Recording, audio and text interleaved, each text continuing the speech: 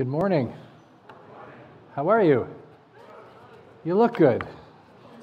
That sunshine did everybody well yesterday, I think. It was lovely. It's great to have you here today. If you're watching online with us this morning, it's so great to have you join us. Also, whether you're watching it live or watching this service later in the day or in the week, we hope that it's a blessing to you. Maybe if you've ever bought a car, you've had the experience of researching the car, looking at it, looking at the make and the model and the different trim lines and kind of doing all of your research. And if you're have the experience I've had, then a little bit later in the week, you've been driving around and suddenly you realize everybody has the same car that you've been researching. You suddenly start to see it everywhere. When you start thinking about these things and they're on your mind, you notice them everywhere. It's all about seeing things. When our kids started playing the sport of rugby, I'd never really known anything about rugby and never been to a game before, and I didn't understand any of the rules. And then I remember standing on the side of the field, watching them play, having no idea what was going on. I kind of thought the purpose of this sport is to break as many of the other team's limbs as you can, drive them into the field, and the more blood, the better. That was kind of what I thought was the purpose. But then as I stood beside other parents who were familiar with the sport and they started explaining things to me, I started to see something new. I was seeing the exact same play, but it didn't look like chaos anymore. I could see plays developing. I could figure out what was a good play and what was a bad play. And I started to see things that I was unable to see or comprehend previously. Some of you have done personality tests. Maybe it's Myers-Briggs or DISC or Enneagram or something like that. And as you've done those tests, you suddenly start to see yourself and the people around you differently. They're the same people.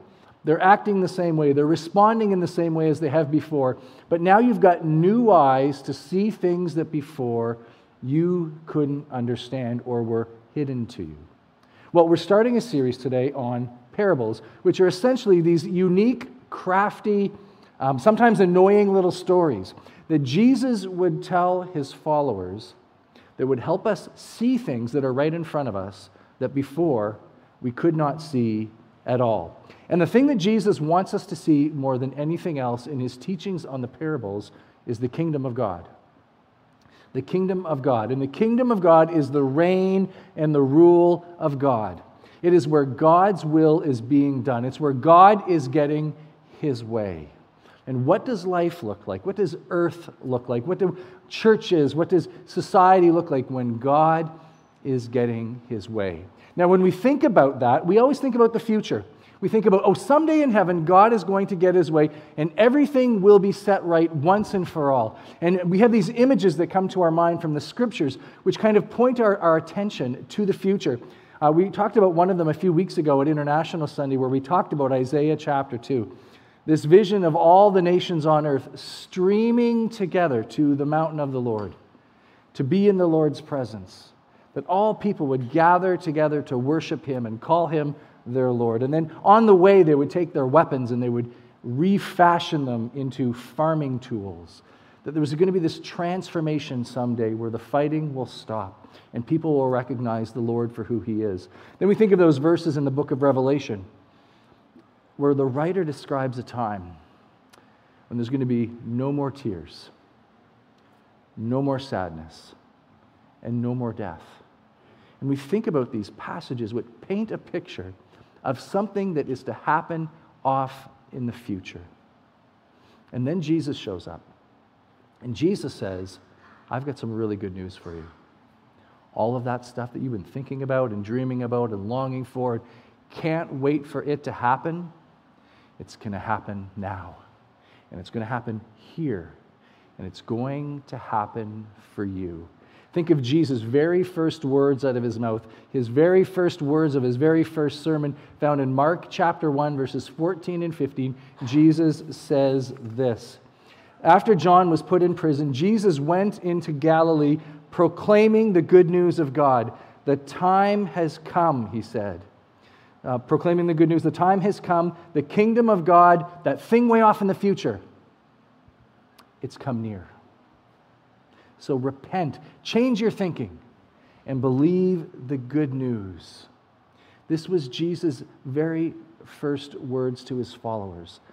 that the good news is that God's kingdom, that future thing that we've all been waiting for, it's now available to you and to me right here today. Anywhere that God is having his way, where his will is done on earth as it is in heaven, is a place where we are experiencing the kingdom of God today. Let me give you a couple of examples of, as I'm trying to learn to see God's kingdom here and now, even this week, some examples. I think it was Tuesday of this week. I had the privilege of sitting with some of the leaders in our church who run our Grief Share ministry. Grief Share is a ministry that brings people together who've lost loved ones. And it's a ministry where people will come. There'll be some video teaching on the nature of grief. There's some teaching on the hope of the gospel. And people have the chance to share their experience of grief. And it's about 12 weeks long. And I got thinking about the scriptures that talk about there's going to be no more sorrow and that the Lord is going to heal our grief. And I got thinking, what's going to happen here? Because that's what happens when people come to Grief Share. Their sorrows get healed. God shows up and meets them in their brokenness, and they discover hope to go on. They discover that I'm not the only one that feels this way. They discover that God loves them and is walking with them and providing for them each and every step of the way. And I suddenly thought about the kingdom of God is going to show up across the hall in the youth room starting in September for people. It's going to come here for them. I was thinking about our community outreach work. Meets on Tuesdays and Thursdays, part of it down at River Cross Mission. And let's just be honest. One of the messages of our culture is that if you don't have money, you don't matter as much as other people. That's just one of the things that our culture has chosen to believe en masse.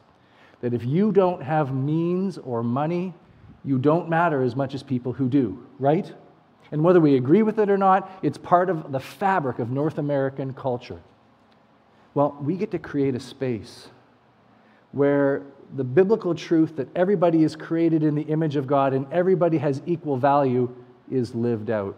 As we join together for a meal, people gather together around tables, they share, they pray for each other, they encourage each other, they get to use their gifts and serve other people. And in that spot at 211 Main Street on Tuesdays and Thursdays, the kingdom of God is realized in that space because God's will is being accomplished there. We are living out the kingdom in that time and in that space. And it's our hope that even this morning, that God's kingdom will be here as we worship and put Christ central to our lives, as we acknowledge the glory of God, and as each of us take opportunity to think about surrendering those unsurrendered parts of our life to Him, where we turn over our lives and give God reign and rule in our lives, then the kingdom is experienced in our lives also.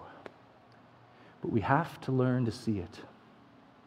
We have to learn to see the way God is working in the here and now. It was hard for the disciples, and it's challenging for us. One of my favorite stories is Jesus is standing in front of a large crowd, and he's teaching the parables. And his disciples are kind of standing there beside him like his bodyguards or his entourage, and they're kind of standing there, and when he's done, he's like, go away, we've got a 4 o'clock show, we need you all to get out of here. No food today, that's another day, leave. And then Jesus and his disciples go off to the side, and the disciples are like, tell us what that parable meant. We had no idea. It was so confusing to us. We didn't understand any part of it. And Jesus tries to explain it to them again. Because it's hard to learn a new way to look at life. It's hard to learn a new way to see what's going on in our lives and in our world. And this is what Jesus was wanting to do as he communicated to his followers through these unique little stories called parables. Now, we're going to talk about parables right on through to the summer. We'll have some interruptions along the way, and we're going to be going through a lot of them. And as we do, we'll kind of give you little tidbits about what parables are and aren't. But let me just share 3 really quick things this morning as you kind of think, what is a parable and kind of what makes it unique? The first thing I would say is that, when I grew up, people said a parable is it's an earthly tale about a heavenly truth. This was kind of, which is partly true. But I think actually the opposite is more true. They're heavenly tales. They're stories about the kingdom of God. They're stories about what God is like, what it's like when He gets His way in the world, that helps us understand this life and the life that He's called us to here. and they can be disorienting. I mean, let's be honest. When we read through some of the parables, you're going to stop and say, that's nuts. That's foolish. What Jesus is describing is foolish. You can't live that way in this world. You'll get chewed up and spit out. No one will respect you. You'll never get ahead. You can't live the way that Jesus is describing in the parable. I mean, who plants seeds and just takes them and throws them everywhere and doesn't care if they get on the sidewalk or if they get on the streets or they go into any earth at all? Who does? You can't farm that way. You'll be out of business in a year. And you can't show up to some person on the side of the road that you don't know and help them and then just leave your credit card and say, look, I'll pay for all of his expenses to get well. I'll come back and get it later. You can't do that. No one lives that way. As we go through these parables again and again, we're going to be struck that what Jesus is describing in these stories is so different than what our lives are like and how we live and how we see things. There's going to be a gap. And my homework for you, heads up, is simply going to be this. When you recognize as you read these parables a gap in your own life between what Jesus is describing and what the Scriptures are describing, and there's tension there, step into it. Step into it and sit in it in that moment and let the parable do its work in your heart. Second, parables don't just have one meaning. They're kind of like a diamond. You keep turning them and looking at them from different angles, and you see new things. We'll do that even this morning as we gather to the communion table. And finally, parables aren't complete stories. They leave you hanging. They just kind of tell you part of the story, and you're kind of left to think about and reflect on what really happened in this. How does this end? I mean, think about the parable of the prodigal son. The father has two boys. He gives them their inheritance. One goes off and wastes it. Ends up in the dumpster, kind of repents, comes back to dad. Dad throws a party to celebrate. Oldest son, who's been home and faithfully doing all the good work all along, is angry at dad's generosity to the younger son, so he leaves. The parable's over. We don't know how it ends. I mean, maybe the older son wises up, softens his heart, comes in, embraces his younger brother, and they have a little moment. Maybe he walks in and he pops the younger son right in the nose and said, well, you were off, you stressed dad out. We don't know. I think part of these parables, they don't have endings because Jesus wants us to keep reflecting and thinking and wrestling and asking kingdom thoughts and kingdom questions and working through these scriptures again and again in our minds. Leaving us comparing, God, you're describing life this way, but my life is this way. How do I reconcile that? What do I do with all of that? So we're going to jump in. Matthew chapter 13 today.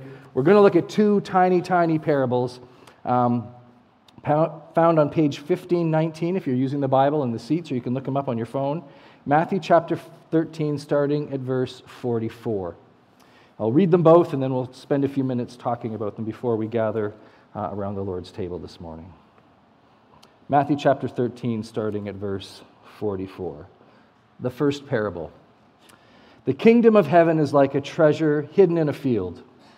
When a man found it, he hid it again, and then in his joy went and sold all he had and bought that field. Parable number 2. Again, the kingdom of heaven is like a merchant looking for fine pearls. When he found one of great value, he went away and sold everything that he had, and he bought it. Now, Matthew uses the language kingdom of heaven versus kingdom of God, which you'll see in other parables in Luke's gospel, because Matthew was a good Jewish guy writing to good Jewish people, and they were very sensitive around using God's name in vain, and so he talks about the kingdom of heaven, but it's the exact same thing as the kingdom of God. In this first parable, it's about a farmer, and a farmer is out doing what farmers do, the faithful, hard, honest work of farming. And I have farming in my family too, and I can tell you, it can be very monotonous. The work of farming is just going out and doing the same thing all day, just in different fields, and doing it again and again and again, year after year. But this day, something happens. The farmer is going along, plowing or whatever, and there's a clunk, and they find something in the soil, and takes a look at it and realizes he has won the jackpot. He's found a treasure. Now, when I was 8, I lived next door to Blake Uzelman, and Blake Uzelman was really cool. He was 10. And Blake came from a family of 7. He was the youngest. And Blake's older siblings were really bad and mean. They used to steal his money all the time. And so Blake hatched the scheme one day. He said, what I'm going to do, I'm going to take all of my money, my pennies, my nickels, my dimes, my $1 bills, yes, it was a thing, my $2 bills, yes, also, and I'm going to put them in this jar, and I'm going to go out into the garden, and I'm going to bury it. And so Blake got to the end of his grass, and then his garden began, and he paced off a number of steps in one direction and paced off a number of steps in another, kind of made note of it, dug a big hole, and put his jar of cash into the ground, and said, there, my siblings will never steal from me again. Well, then a few months later, the fair came to Saskatoon, and it was time to go to his earthen bank account and make a withdrawal. And so Blake stood at the end of the grass and looked at the garden and thought, was it 10 feet out and then 5 feet? Or was it 5 feet out and then 10 feet? Did I go to the right or do I go to the left? And he dug and he dug and he dug, and he never found it. And we went out there, and one day we were laughing about the thought that there's going to be a day someone's out there planting potatoes or digging up weeds, and they're going to discover this treasure. Now, it's only going to be probably $9 in total value at the end of it, but the whole idea of discovering a treasure that you didn't anticipate finding. The farmer was not looking for the treasure. He was going about his daily routine, doing what he was supposed to be doing, and finding the treasure was a wonderful surprise, a sacred gift. And Jesus says, some of you know that because you were just going about your life, doing your thing, going about your daily plan, going about your weekly schedule, following the rules, going through the routine. You were just going about your business. And God surprised you. He showed up in your life. You weren't looking for him, but he was there. And he revealed himself to you. And he surprised you. I think about the story of the disciples who were out fishing.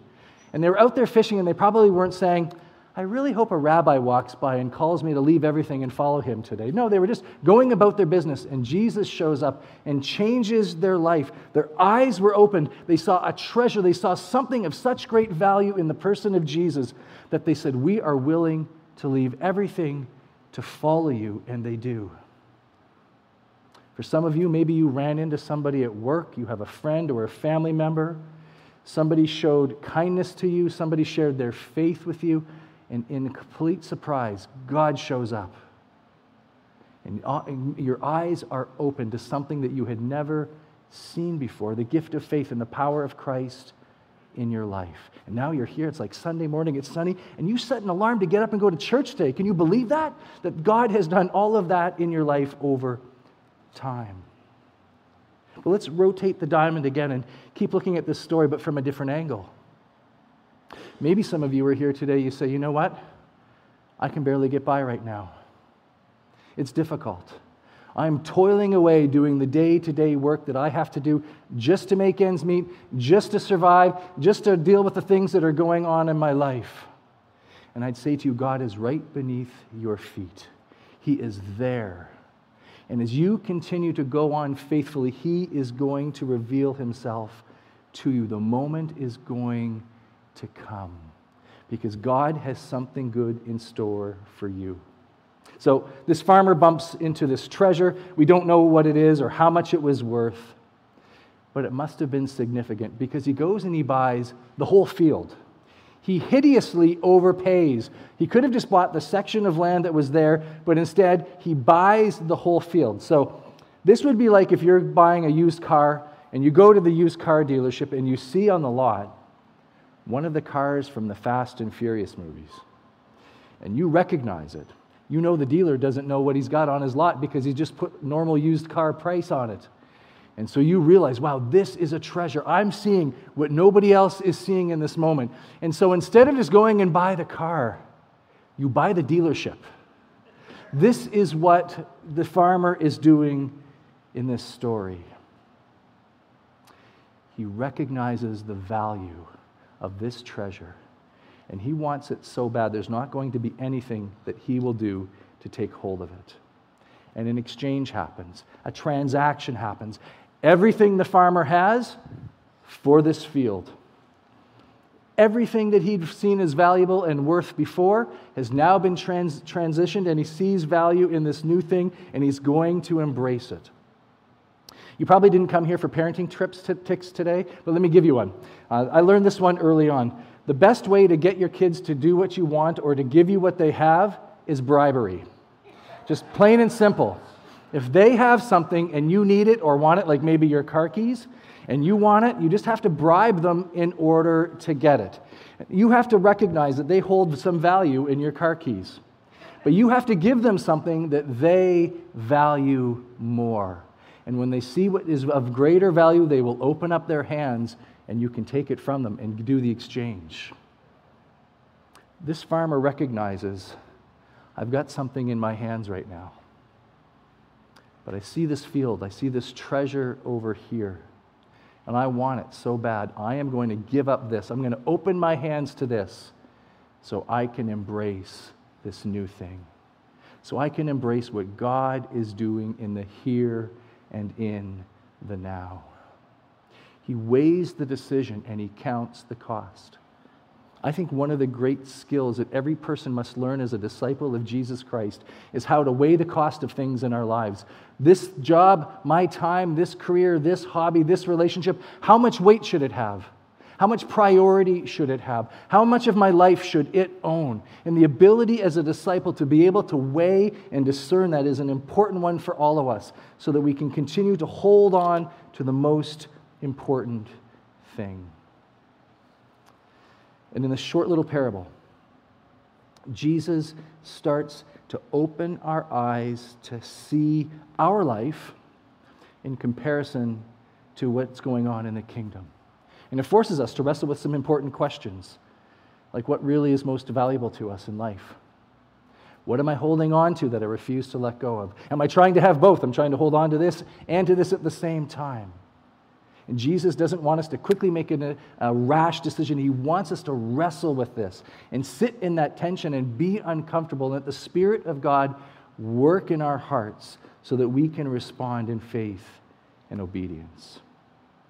The second parable, different than the first. Unlike a peasant discovering a treasure accidentally, this is a merchant, and the merchant is seeking for something specific.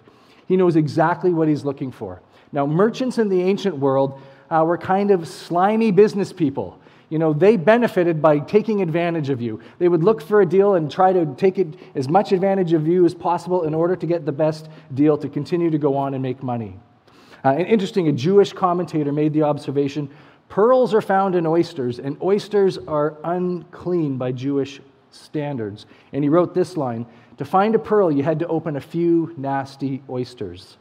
You must look in a number of dirty places. But the point is, he was searching. And maybe you know this feeling. What originally brought you to church was there was something going on in your heart. You maybe couldn't name it. You weren't exactly sure what it was. But you knew God was doing something and you needed to seek out a solution. You need to figure it out. Maybe you know people who are in a season of searching. It's like there's an engine running beneath the surface of their heart, and it will not be satisfied until they find what they are looking for. And they know there's something out there. I just need to find it. This merchant finds it. And he abandons his strategy of a diversified retirement portfolio. And he puts all of his investments into this pearl. He leverages everything he has to get this treasure. And now, he's a man with a pearl, and that's it. His whole identity is now this pearl. He's given up everything in order to get it. He recognized its value and was willing to give up all that he had. His searching was over. He'd found what he'd been looking for, and his story comes to an end. And I want you to see today that both this parable and the other parable, what strikes me is that God is out looking for us too. He's hiding in the ground, waiting to be discovered. He's there helping, being pursued. He's looking for you today if you are looking for him. And that God is looking to not just come and take something from you, he's coming to give you something that will so fundamentally transform your life, but it is of the greatest value. He doesn't have something just for you. He's looking to bring you into his family and to show you the reign and rule and the difference that it can make in your life today. So Jesus tells these stories for his disciples, hoping that it'll help them to see who he is and what he's like and what he's up to right now, not just sometime in the future. And I think the temptation whenever we get to passages like this is to say, okay, this is the thing I got to do. Okay, good, I'm good. Let's go. Get out of here. This is not Wordle. Parables are not just quickly to be solved and to move on. Jesus wants us to recognize the kingdom reality that he's talking about is different from the life I'm living. And to recognize in that gap the tension. And your homework, if you would be so kind, is to step into that tension and live in it and feel it and to ask yourself the questions that you need to ask as you think about, what do I really value most in this life? Where am I really most invested? What am I holding on to as the ultimate prize? What am I trying to get the most of? So I did this myself this week, and I was thinking about, as I read through these parables, where was the tension for me? And the tension was actually found in a little short word called joy.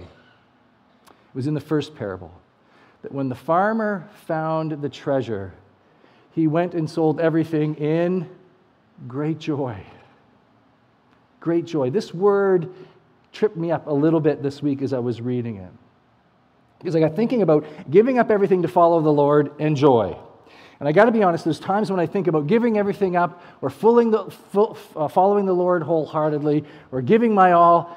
The first response is not always joy. Sometimes it's reluctance. Sometimes it can be resentment. Sometimes it's, well, I'm a pastor, so I should probably do that. But sometimes it's not always joy. And what struck me as I was sitting in that uncomfortableness for a little bit was that for the farmer, there was none of that. He was all in. In fact, I love that Jesus says when he found the treasure, he's so worried someone else is going to get it. What did he do? He buried it again. Like, suckers, you're not going to get it. This is mine. I'm getting it. It's all for me. In his mind, he'd won the jackpot. This was not reluctance. It was pure joy. He knew how good of a thing God had given him. And he wanted it at all cost. I'm not sure what the gap is going to be for you as you work through this parable, as you let it sit with you this week, and you think about the life that Jesus is describing here in comparison to your life. But I invite you to step into the tension and sit and let God's Spirit speak to you as you wrestle with it. Let me pray.